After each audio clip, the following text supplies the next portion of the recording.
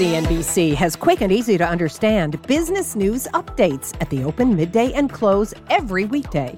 Markets, money, and more from Wall Street to Main Street. I'm CNBC's Jessica Ettinger. Follow and listen to CNBC Business News Updates wherever you get your podcasts. Options Action is brought to you by TD Ameritrade, where you gain access to research tools to help you sharpen your trading strategies. Welcome to Friday and Options Action, live from the NASDAQ market site in Times Square. I'm Melissa Lee. Here's what's coming up. Carter continues his theme of precision positioning within broader market swings. Tonight, Deere as a catch-up play in the ag sector. Then, Tony puts renewables in a different light with a strategy around the TAN ETF.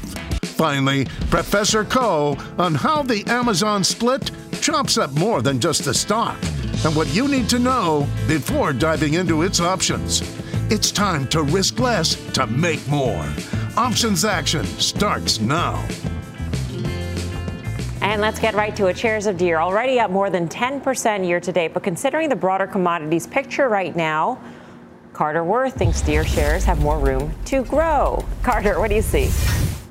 Well, I do, and I think it's a nice segue from the conversation you were just having on Caterpillar. So let's get right to it. Let's look at some tables and some charts. The first, of course, is, and you'll see it here, it's a table just depicting Deere's performance relative to important ag names. So there's CF Industries up 93, Mosaic, this is all on a trailing 12-month basis, Nutrien 73, and you could put Archer Daniels in here, Potash. But the point is, Deere, while not a chemicals company, it is correlated and it has lag. So let's look at that in pictorial form. Here's a chart, and this is what we've just seen in the table, comparative lines, and you see there essentially Ford up a slight amount versus these things which are high flyers in the context of what's going on in the commodity space, and in particular, to some extent, what's going on in Ukraine. So the next chart is a comparative chart. And this is very interesting, I think, in the sense that Archer Daniels, while not of course, a chemicals name, is very tied to Deere because these are the processors of grains and the biggest around. And what you have here is simply a ratio chart. You're looking at Deere's relative performance to Archer Daniels. And every time we've come down a trend, it has bounced here. And that's the bet we're going to make today. Finally, just a John Deere chart itself. And so you can call it an ascending triangle. You can call it a wedge. It doesn't matter what you call it. After that huge run up from the March COVID low, the stock has been resting for a year. It is exactly the same price as it was 12 months ago. In fact, March 18th of 2021, it was at 392. And here we are, March 11, 2022, it is 389. Unch and ready to break out. Thank you, Carter, for that. So, Mike, what's the trade here? Yeah, so obviously with what's going on right now between Russia and Ukraine and the big spike that we've seen in agricultural commodity prices, that is usually going to be a tailwind. Now, we actually have an aging tractor fleet, and we have wheat prices, for example, that are up about 40% over the course of the last several months. And to put some things in perspective, this is a stock that has historically outperformed when you see these big spikes. Now, small movements in commodity prices don't affect things like tractor sales that much. But when you start having big moves and the entire curve shifts up the way it has recently, that's when the stocks will tend to follow. So consider the following. Over the last 40 years, we've seen moves where wheat has moved up more than 20% in a 3 to 4 month period. That's about a 2 standard deviation move. We've seen it maybe 5% of the time. And the returns for Deere typically on a 3 to 4 month forward-looking basis thereafter are more than double what they are under normal circumstances, and the stock's up about 70%. If you take a look at situations where wheat is up more than 40%, which is where we find ourselves now, this is a really rare circumstance. This has happened less than one time out of 100. But in these circumstances, the returns are even more substantial. It doubles again, close to 15% returns over the course of the next 90 to 120 days. Now, in this instance, only 10% of these instances, actually, we have no results at all. And the reason for that, because those 10% all occurred this month.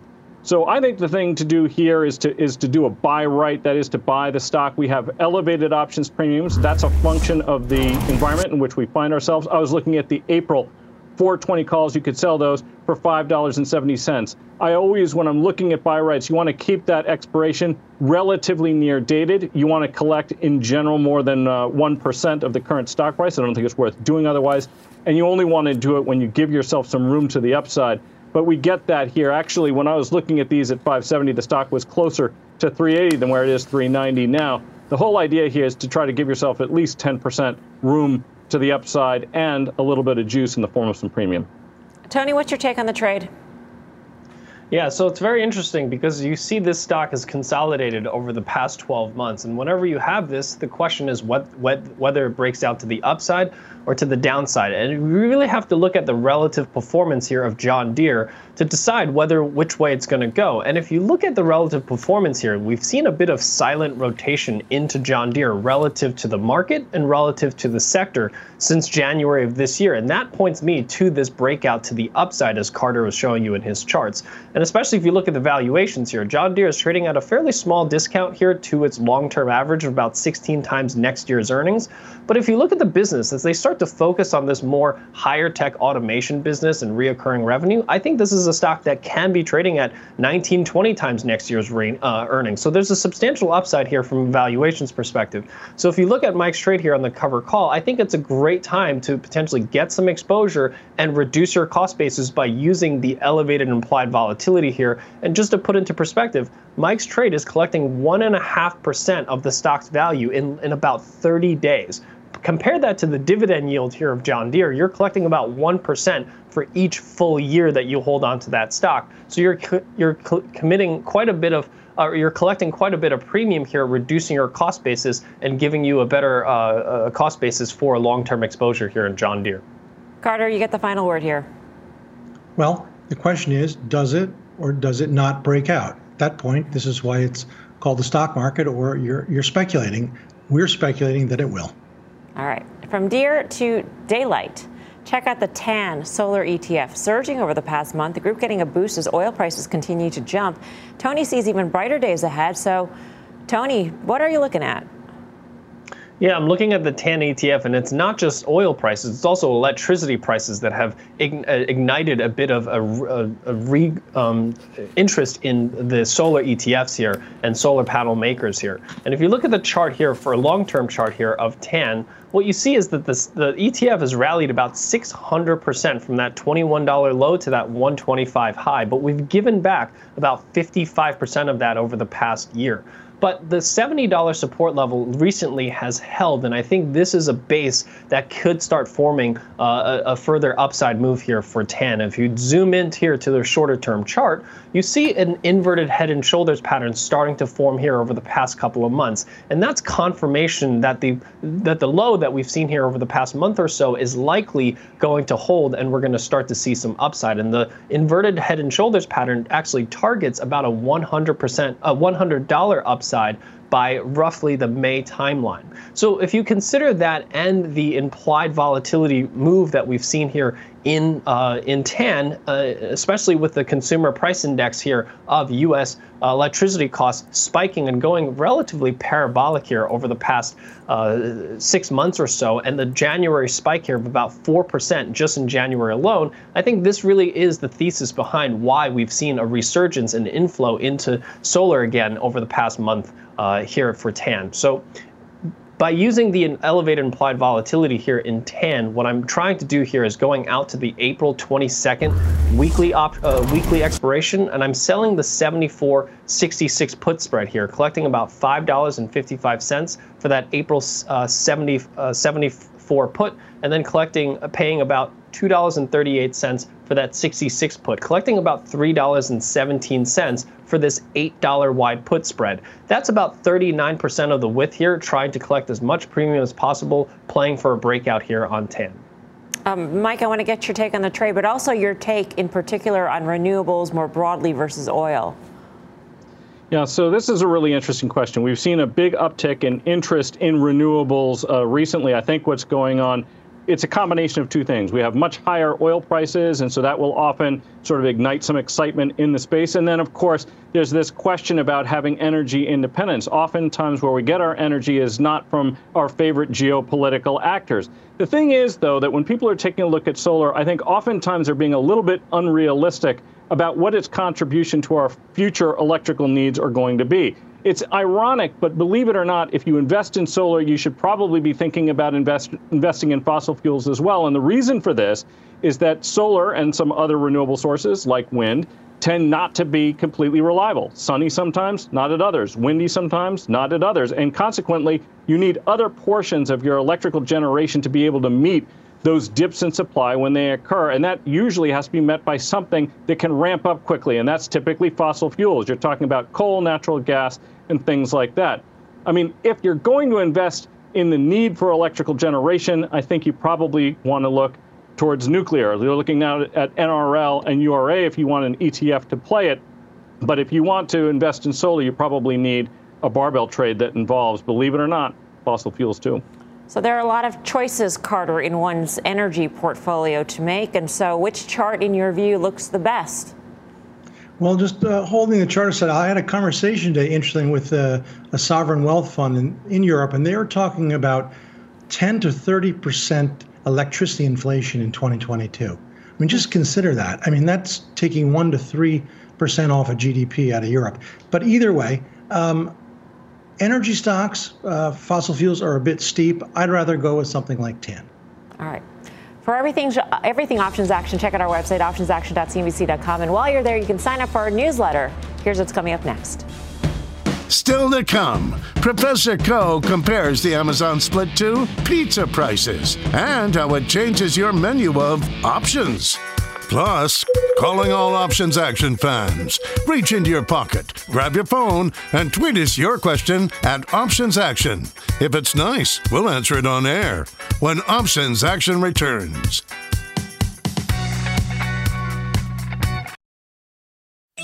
CNBC has quick and easy to understand business news updates at the open, midday, and close every weekday.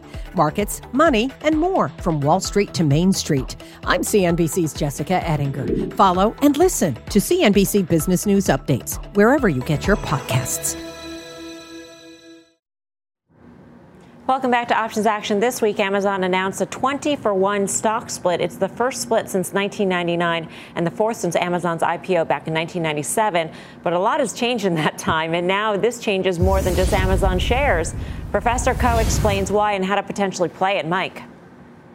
So we talked a little bit about what the impact for options are when you experience a stock split. So if you're wondering, much like what happens to the stock, the number of shares increase and the share price decreases. Something similar happens with options. So first, you would take the number of contracts involved and multiply that by the split quantity. So if you had one contract, you'll then have 20. And then you take the strike price and you divide that by the split quantity. Had a 3,000 strike call, that's now going to become the 150. And premium also is, of course, going to get divided by that same number. So if you were buying one call option that cost $200 a contract, really $20,000 in premium, divide that by 20, now it's $1,000 in premium. But of course, the split isn't going to take place now for a couple months. So what are we going to do until then? If you don't have enough capital to trade outright options, which can be very expensive in a stock like this, you can use spreads. Those lower your risk and they lower the cost. And they can also adjust the break-evens of a trade. And they also, in addition, allow for more nuance than simply buying a call or a put or selling a call or a put, which are essentially just a bet on a stock's direction. Carter, what are your thoughts on the direction? Well, I've got some charts that maybe we can figure that out together. There are two here. So the first of the two, I just wanted to look at the sequencing of Amazon's current sideways action in the context of preceding instances like this. So this is a 5-year chart. And what we know, of course, is that in 2017-18, Amazon effectively doubles. And you can see it there. And then it rests. It spends 18 months essentially doing nothing. And then it doubles again in the period March, September of 2020, coming off the COVID low. And now for another 18 months, it has basically been resting and consolidating. So here's the second chart. It The question is, right, is this some sort of top, or is it just the pause that refreshes? And you'll have people making bets both ways, just as you'll be making bets that Deere will or will not break out. My bet is that the consolidation phase is not at an end and that it just stays range bound here, but that purchases made for longer term plans are going to be money good. All right. So with that in mind, Mike, how could we play this? So the expensive way would simply be to sell a straddle, sell a strangle. Something like that's going to cost, that's basically a 450 premium trade. That would be $45,000 you'd need to have in your account, and it carries with it considerable risk. So a way we can use a spread instead, one is to buy essentially an at-the-money call calendar spread. I was looking at the April-June call calendar. I was looking at the June 2960 calls, spending about $224.20 a piece for those. That would be $22,420 in total. That's a lot of money. So if you sell the April 29 weeklies against it for $166.75, your net outlay is actually going to be $57.45. Multiply by that by the 100 shares, you're dealing with $5,745. But as you can see, that's about the cost of 2 shares. Maybe that is too much. Are there cheaper ways still that we can make a similar bet? And the answer is yes. We could look at that same April expiration and look at selling an iron condor. I was looking specifically at the 2680, 2700, 3240, 3260 iron condor. So you're really just selling the 2700, 2680 put spread, and you're selling the 3240, 3260 call spread. This can be usually entered as just one trade on most broker platforms. When I was looking at this, you could collect about half the distance between the strikes. So both of those two spreads are $20 wide, and you could collect very close to $10. Now, in this case, your total risk is also $10 a contract. So, you multiply that by 100, and that's $1,000 outlay or $1,000 in risk if it goes completely against you, and you collect $1,000 if it stays within those short strikes. Tony, what's your take? Yeah, so the way I'm looking at this, especially the chart, is the fact that Amazon has been in a downtrend since November. And despite this quote-unquote good news of the stock split and an increase in share buybacks, the stock hasn't broken out above that downtrend. And that leads me to believe that Amazon will continue to drift lower here to the downside.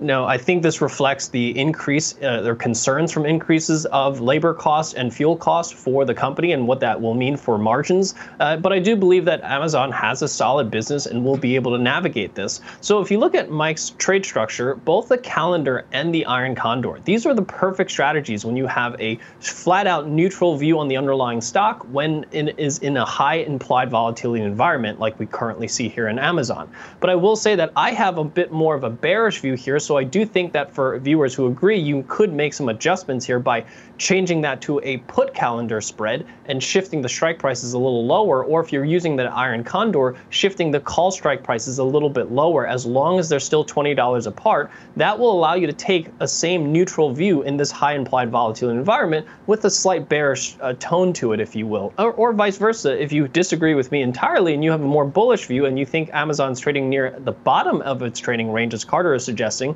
then you can trade the same call calendar spread with slightly higher strike prices or moving the put strike prices higher on the iron condor. These are all minor adjustments you could make based on your outlook here for Amazon.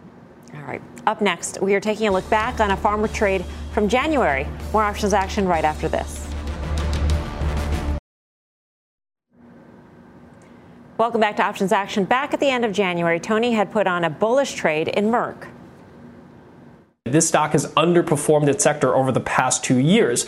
But over the past few months, what we've seen is a bit of a bottoming formation called a double bottom. And that's since we've seen that double bottom formation, Merck's has outperformed its sector by 16% over the past 2 weeks. Going out to March, I'm selling the 80 by 75 put vertical here. Here I'm collecting about $1.81 as of earlier today, which is just about 37% of the width, taking a conservative approach that Merck's will trade higher here over the next month.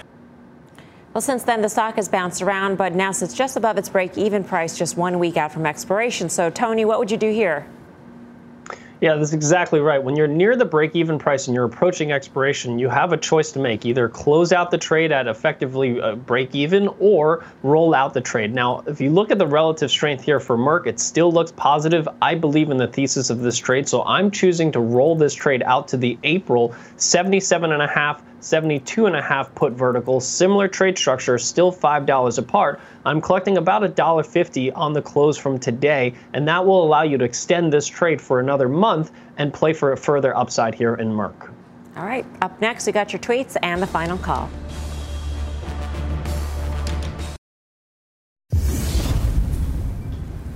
Welcome back to Options Action. Time to take your tweets. Our first viewer asks, help me understand the thinking of bearish option traders on SoFi.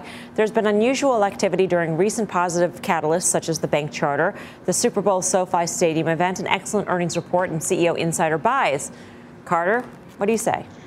This is a perfect example where you don't want to understand, meaning price is wisdom. Wisdom is price. There's no such thing as positive or negative news. There's only news. And obviously, all the things they're saying, as good as they might sound, they're not good enough. Stock's at all-time lows. It looks like it's going lower.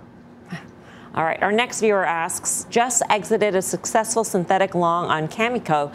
Should I double down for another 3 months or so? So, Mike, you're just talking about uranium. Here you go. What do you say? Yes, this is the largest constituent of URA, and I definitely like uranium longer term. It does seem like it's bumping its head locally, though. High implied volatility. Use call spread risk reversals. That'll help avoid some immediate downside exposure. Yeah. Carter, do you have a view on uranium and the huge bounce it's seen? It's excellent. URA, CCJ, like them a lot. All right. Our next viewer asks, is there a winnable option strategy in Coinbase getting singed on March 200 calls, roll down and out, or head for the exit? Tony, it's a good question. Yeah, so our research team recently just abandoned a bullish call here for Bitcoin. I don't think this is the time to chase this higher. It's time to cut your losses and find better opportunities elsewhere. Yeah. Mike, your quick take on Coinbase. Yeah, I mean, this is a kind of a tough spot right here, and I think it's just basically a function of the risky nature of, the higher growth region. So I think I'd probably stay away. All right. It is time for the final call. Last word from the options pits. Carter Braxton Worth, what do you say? John Deere, poised to pop. Tony Zhang. Sunshine for solar ahead. Sell a put vertical spread. All right. Mike Coe. For energy, I like uranium longer term, and I really like Deere right here. It usually performs very well when you see these commodity rallies. All right. Well, that does it for us here on Options Action. We'll be back next Friday, 5:30 p.m. Eastern Time. But do not go anywhere. A CNBC special, The Fed Decision, with Steve Leisman and Tyler Matheson, starts right now.